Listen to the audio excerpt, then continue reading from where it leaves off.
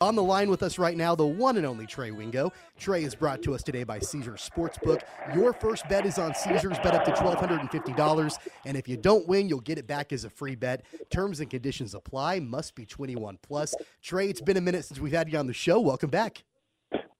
Good morning, guys. Or is it morning? Yeah, it's still morning. I don't know where we are. Yeah. Great to be with you guys again in Wichita. How are we? We are great today, and of course, we're going to be talking about the NFL here over the next several minutes on the program. I want to get your overall thoughts on, the kind of a 30,000-foot view of the NFL right now. I know that a lot of people say that the NFL season doesn't start until after Thanksgiving. We're here now in the home stretch. Your overall thoughts, 30,000-foot view, where are we at?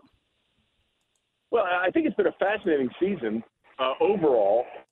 And I think that it's been a really weird season from a betting perspective. We've had 1 week where the favorites have come out on top. Like underdogs and have ruled this entire season. So it's been a really, really fascinating season from that perspective. But I think we're getting to the crux of the matter, as you alluded to. For example, every team in the NFC East has a winning record. That's only the second time in NFL history that's happened. The other time, since they went to the divisions the way they are. The other time was 2014 when both teams in the AFC North had a winning record for a 3-week span this late in the season. So that's crazy. We have the situation where no one's under 500 after the loss last night by the Patriots in the AFC East, and they're all going to play each other, right? This thing's going to all come down to the wash. And then you look at what we're talking about, I'm presuming in a minute, with Kansas City. They have the easiest strength of schedule left. Now, I know that sounds crazy because you're taking on the Bengals this week, but if the Chiefs get past Cincinnati, then it's just the AFC West games against the Broncos and the Raiders, the Texans and the Seahawks. They have the easiest strength of schedule going forward. If they can somehow, do what they haven't done in 2 previous appearances, beat the Bucs, beat the Bengals, and Joe Burrow, they will have pretty much, in my opinion, a lock on getting the AFC East number 1 seed to bye and potentially a 5th straight championship game in Kansas City. Trey, this may be, to me, the most in-your-face season of the league, telling us whatever we think in the beginning will not matter. You mentioned the NFC East. There were a lot of people that thought that might be the worst division in football, or the AFC East outside of Buffalo. And the AFC West stinks, right? The NFC West stinks. They're upside down from what we thought. I mean, it's league-wide that this happens. Do you remember a year where we all collectively, like the collective thought was so wrong before the season started? No. And again, I was one of those guys that said the AFC West was like an Avenger movie. We need another superstar. Let's get another superstar in here. Turns out Russell Wilson isn't Iron Man. He's Aluminum Man, and sorry, big truck going by. The Raiders have been the Raiders. Now they've had put together back-to-back walk-off overtime wins, and they're clicking a little bit. But, they've been a massive disappointment. And the Chargers are the Chargers, for lack of a better term. We'll see what happens with them Sunday. I'm curious what happens with Kansas with the Chargers on Sunday, because if they don't find a way to take care of business this Sunday, they could be in trouble as well. Well, Trey, I want to get your take on the drama going on right now in Arizona with Kyler Murray and, of course, all the comments that were made with Patrick Peterson earlier this week. Clearly, it's not going well in Arizona right now. They've got that massive contract with Kyler Murray. I'm guessing Cliff Kingsbury is going to be the one to fall on the sword. What's your take on that? Yeah, Cliff will, absolutely, because they're tied to Kyler. There's nothing they can do about it now. But what I found most interesting about it, guys, is that came out of nowhere, okay? Patrick Peterson wasn't asked about Kyler Murray in that podcast. He was talking about something completely different related to Arizona, and then you said, oh, wait, I'm talking about the Cardinals? Hold on, let me get in the bus. I'm going to put it in reverse and back up over Kyler Murray a couple of times. Like, it wasn't like, hey, what is your take on Kyler Murray? What do you think about Kyler Murray? It's like that line from the 40-Year-Old Virgin where she's driving the car and she gets in an accident. That sucker came out of nowhere. I mean, it just absolutely just, I'm just going to roast him. And then no one has come to his defense, right? That's the most interesting part. No one in that Arizona locker room has said, hey, this is crazy. This is ridiculous. Larry Fitzgerald alluded to the fact that Patrick might be correct. Like, no one is all in on, hey, man, that's my quarterback. Leave me alone. That's my guy. No one in Arizona is saying that. What a strange situation. And these things happen, and now you've got teams stuck with quarterbacks. You've got Denver stuck with Russell Wilson. You've got Arizona stuck with Kyler Murray. I don't think any of us think Lamar Jackson is either one of those guys and feels much safer than both of them at this point. But the Ravens have to see these situations, and it gets more complicated with Lamar's situation going into the offseason, whether they want to potentially put themselves in the same kind of situation. How do you handle this if you're a team and you're not 100% sold now, knowing what it could do to you if you get it wrong? Well, the Lamar Jackson thing is fascinating to me. I've said this all along. Like, their offseason, from top to bottom, is going to be insane. They're the most interesting team to me in this entire offseason, not only because of Lamar, but let's say they don't get Lamar what he wants. Then how do you reconstruct the team? Because you have built everything around Lamar Jackson, right? You have put in place a system that you believe showcases his skills and sort of hides some of his weaknesses. So if you're not all in on Lamar Jackson, and by the way, that contract offer they made, if I'm Lamar Jackson, I'm not signing that either. Like, you're telling me that you're offering somebody that's $50 million less in guaranteed money than the guy that I've been much better than? I've been an MVP of this league. I've taken my team to several postseasons, and I've won a playoff game. Deshaun Watson hasn't done any of that, so I wouldn't sign that if I was Lamar Jackson either. It's just fascinating because if they don't come to some sort of agreement here on a long-term contract, then the Baltimore Ravens, as we know them, will cease to exist, and they're going to have to blow up the entire thing and start from scratch. Trey, what the hell is going on in Indianapolis with Jeff Saturday? We haven't had you on the show in a while. He was named interim coach, during that time that we haven't had you on. And then, of course, all the questions about game management, clock management, all of that. What's going on there? Yeah, it's not great. And I got to be clear. I'm completely biased when it comes to Jeff Saturday. I just want to be completely honest with your listeners. He is a friend of mine. He is a dear friend of mine. I would trust Jeff with my possessions, my family, my fortune. Like, that's how deep we run. So I need to get that sort of out there. That being said, I can't believe I hired him. I loved the fact that he won that first game. And quite frankly, he could have beaten the Eagles if Matt Ryan hadn't taken a horrific sack after a 1st and goal where a touchdown would have won them the game. And so they feel like they slipped that one away. And then the game, the Monday night game, like the timeouts are, he said afterwards, after the game, his initial comments were, I was okay with that. I wasn't worried about the time. I liked the play. And then the next day he said, yeah, that was bad. I mean, like, at least he'd owned up to it, right? Look, the Colts are a mess. He sort of fixed them for 2 games in terms of some of their issues. But the bottom line is you got to win.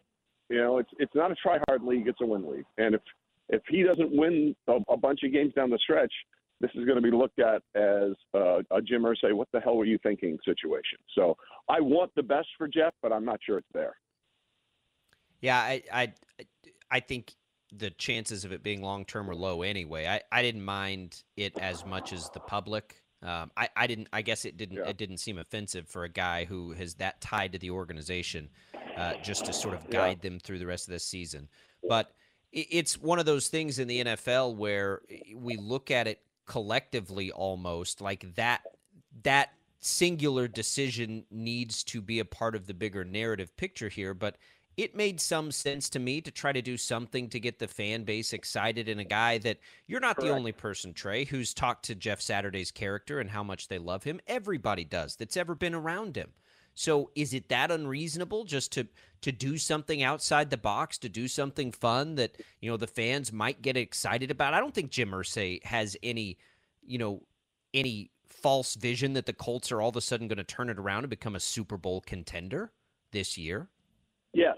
There's 2 things, right? And the thing that drives people crazy is a very simple concept that some people have a really hard problem dealing with. 2 things can be true at the same time, right? Like, Bill Cowher can be accurate, and Joe Thomas can be factual in the way they feel about this hiring and how it was insulting to the coaching profession, and, it's a disgrace to the people that are in that building working hard. All of that can be true. And at the same time, what you just said can be true. They needed to do something. Listen, I was at the Week 3 game between the Colts and the Chiefs in Indianapolis. There were more Jeff Saturday commercials than Peyton Manning commercials. Okay? Like, he is a revered figure in that town. And there's a PR spin to bringing in Jeff Saturday to try and fix a broken season. That can't be denied.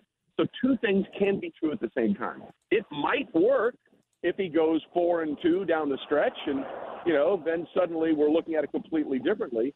And that's accurate. And so is the idea if you're Gus Bradley or John Fox. By the way, John Fox on that staff has taken two different teams to Super Bowl. So you can say whatever you want about John Fox, head coach. He took Carolina Panthers to a Super Bowl and lost, and he took the Denver Broncos to a Super Bowl and lost, but he got two teams there. So, you had a guy in John Fox who knows how to do the job, but to your point, if he had appointed John Fox or Gus Bradley, who was also head coach in the NFL, if he had appointed one of those guys, the fans would have went boring. So Jeff Saturday shook things up, and I have no problems taking swings as long as you understand the reality of those swings actually landing. If it works, great.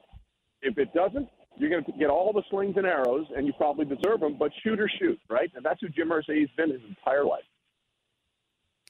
Talking to Trey Wingo here on the show. These chats are brought to us by Caesar Sportsbook. And Trey, I want to take a look back to Thursday Night Football last night. Jacob and I talked about it earlier on in the show. The Buffalo Bills get a comfortable 24-10 victory against the Patriots. There's been kind of a narrative forming a little bit over the last couple of weeks about the Bills, and are they as dominant as everybody thought? Well, it was a 2-touchdown victory last night. Your thoughts on where the Bills stand right now? Yeah. Again, this is a perfect example of two things can be true at the same time. That was a really good win for Buffalo. They went through some adversity. They had to fight through a really, really good New England defense. That was a good win.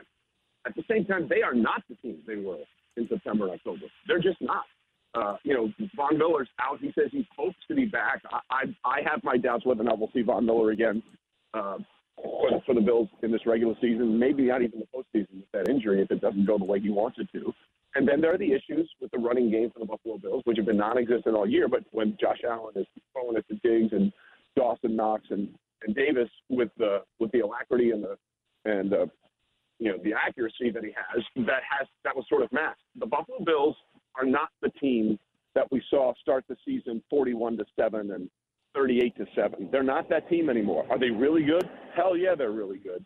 But they are not the unbeatable juggernaut that I think a lot of people felt they were in September and October. So that was a really good win for Buffalo. By the way, it was needed. They'd been 0-2 in the division, okay? I mean, they had not won a division game. So they needed to put one on the board because they're playing everybody. They got three more of these things down the stretch against really good teams. So that was important. But I don't think people – like, for example, this week alone, for the first time all season, the odds on the Super Bowl championship at Caesar Sportsbook, the Chiefs are now the number one seed, for lack of a better term. They're the betting favorite to make it to Super Bowl Sunday. Now, the Bills are right behind them, but right now it's Kansas City, and it's not Buffalo for the first time all season. Trey Wingo joining us here. Trey, let's talk some bets here coming up this weekend. Personally, it was a bloodbath for me last week. Had my worst week of the young enterprise of betting in the state of Kansas. So we'll just need a little lifeline here to get us back on track here. It's been a rough week. What have you got? What are some of your favorite plays this week? Well, this is really interesting, right? Because this might be a tough week for that. Like, for example, the Jets are going to Minnesota, and Minnesota is defensively challenged. There's no question about it. And the Jets are getting points. I think they're a 3-point underdog, and they've won 5 times outright as an underdog this season. So they are not concerned, and Mike White, I think, is going to put up numbers against Minnesota. But then you look at the Vikings. They actually have the longest active streak in the NFL of winning as a favorite. They won 11 straight games when favored. That's the longest, as I said, the longest current streak in the NFL. It's the second longest streak in Vikings franchise history. They're strung together 13 straight wins as favorites in 74 and 75 seasons. So, that one could go either way. The Dolphins, I think the last 5 Dolphin games have hit the over. They scored 30 points in 4 games for only the second time in franchise history. But they're playing a Niners defense that shut somebody out last week and has not allowed a second half point, guys, in 5 weeks. So, like, this is a very – I mean, I feel bad for you. Like, if you're looking to get it back this week, because there are a lot of things that are very contradictory. For example, the Bengals are 2-0 against Patrick Mahomes and the Chiefs. and they've won and covered 5 straight games in the month of November, December. The Chiefs have won 26 straight games in the month of November, December. That's by far the longest streak in the history of the NFL over any 2-month span. So, like, I don't know what to tell you this week. It's tough, man. Okay. All right. Yeah, Helpful. I apologize. Yeah, and let's dial in a little bit more on the Chiefs and Bengals. So, of course, we've seen a lot of trash talk this week between these two teams back and forth, and looks like the Bengals are getting healthy in time for this game. Jamar Chase should be back, all of that. Right now, the Chiefs look like to be a 1.5 favorite on the road. I mean, of course, you just kind of laid out what both of these teams have done, but I feel like Cincinnati, we've seen this movie before. They started off slow last year. They got their bye. Then they went on that run at the end of the season. What do you like in this game? Is there a good way to bet this game? The over-under, where do you stand? What do you think? I would stick away from this game. I mean, like, I just, there's not anything that I can point out. Like, for example, okay, when the Chiefs are right and the Bengals are right, I'm not sure whose best is better. And I listen, Cincinnati may not make the playoffs. Like, their schedule is, like, it's brutal. They have to play the Ravens. They've got to play the Dolphins. They've got to play the Bills. They've got to play the Chiefs. They've got to play the Browns. They've got to play the Bucs. They play everybody, okay? 4th toughest schedule left. But their best might be better than anybody's. However, the one thing I can say with certainty, I'm never betting against 15. I'm just not doing it. I have the receipts. I have everything. And you don't think he knows that twice last year they had 14-point first-half leads, had 11-point leads at the half, and that defense held them to 3 points in the second half in each of those games. One they won in regulation, the Bengals did, and one they won in overtime, the AFC Championship game. Patrick Mahomes is a freaking competitor. He knows. And no team and quarterback has ever beaten Patrick Mahomes 3 times in a row. Yes, the Bengals might be a little bit healthier. We don't know what's going on with Kadarius Toney. But if you're telling me I have to pick somebody, I'm riding with 15 until I don't have a breath left in my body. He's got the receipts too. He doesn't really keep that quiet. By the way, he makes it very apparent. Yeah. I've got one more for you, Trey, and it's the other side of the coin. In the NFC, who in the world is it? Who's the best team in the NFC right now? I got nothing for you. Well, listen, I'm a big believer in the Bill Parcells analogy. You are what your record says you are. So the Eagles right now, I have to look at as the best team in the NFC. Does that mean they're unbeatable? Absolutely not. They tried to stop that run game issue since they lost Jordan Davis with getting Ndamukong Suh and Linval Joseph. I mean, they literally said, who are the 2 biggest guys we can find? Let's go get those guys. And in their heyday, they were great. But they haven't really stopped much. In that game against the Packers, they gave up over 100 yards on the ground and 5 yards per carry. The problem was, for the Packers is that the Eagles ran for 352 yards in that game, which is absolutely insane. There are some things that concern me about Philadelphia. And I would love to see a Eagles. Well, first of all, I'm curious to see how they play against the Cowboys second time around, right? Like, because first time the Cowboys played them, it was Cooper Rush. They fell behind big early, and the Eagles let them off the hook. I mean, they had that game in the bag, and it got back to a one-score game, which was very unusual. But the Cowboys can be very physical with the Eagles, especially with the way they run the ball and their front seven on defense. But guys, so can San Francisco. Again, they haven't given up a second-half point in a week. Like, I'm very interested in seeing an Eagles team take on a 49ers team in the postseason. That game, I think, would be fascinating. Yeah, I mean, there's still a ways to go. We're down in that home stretch getting into the month of December, and it's going to get a lot of fun. And because we're in December, Trey, we're going to get you back here next week, and then I think we've got you the week after that, too. So a few weeks here in a row as we get down to that home stretch. So we're looking forward to it, and thanks again for joining us, man. Guys, anytime, no problem. Glad to be with you.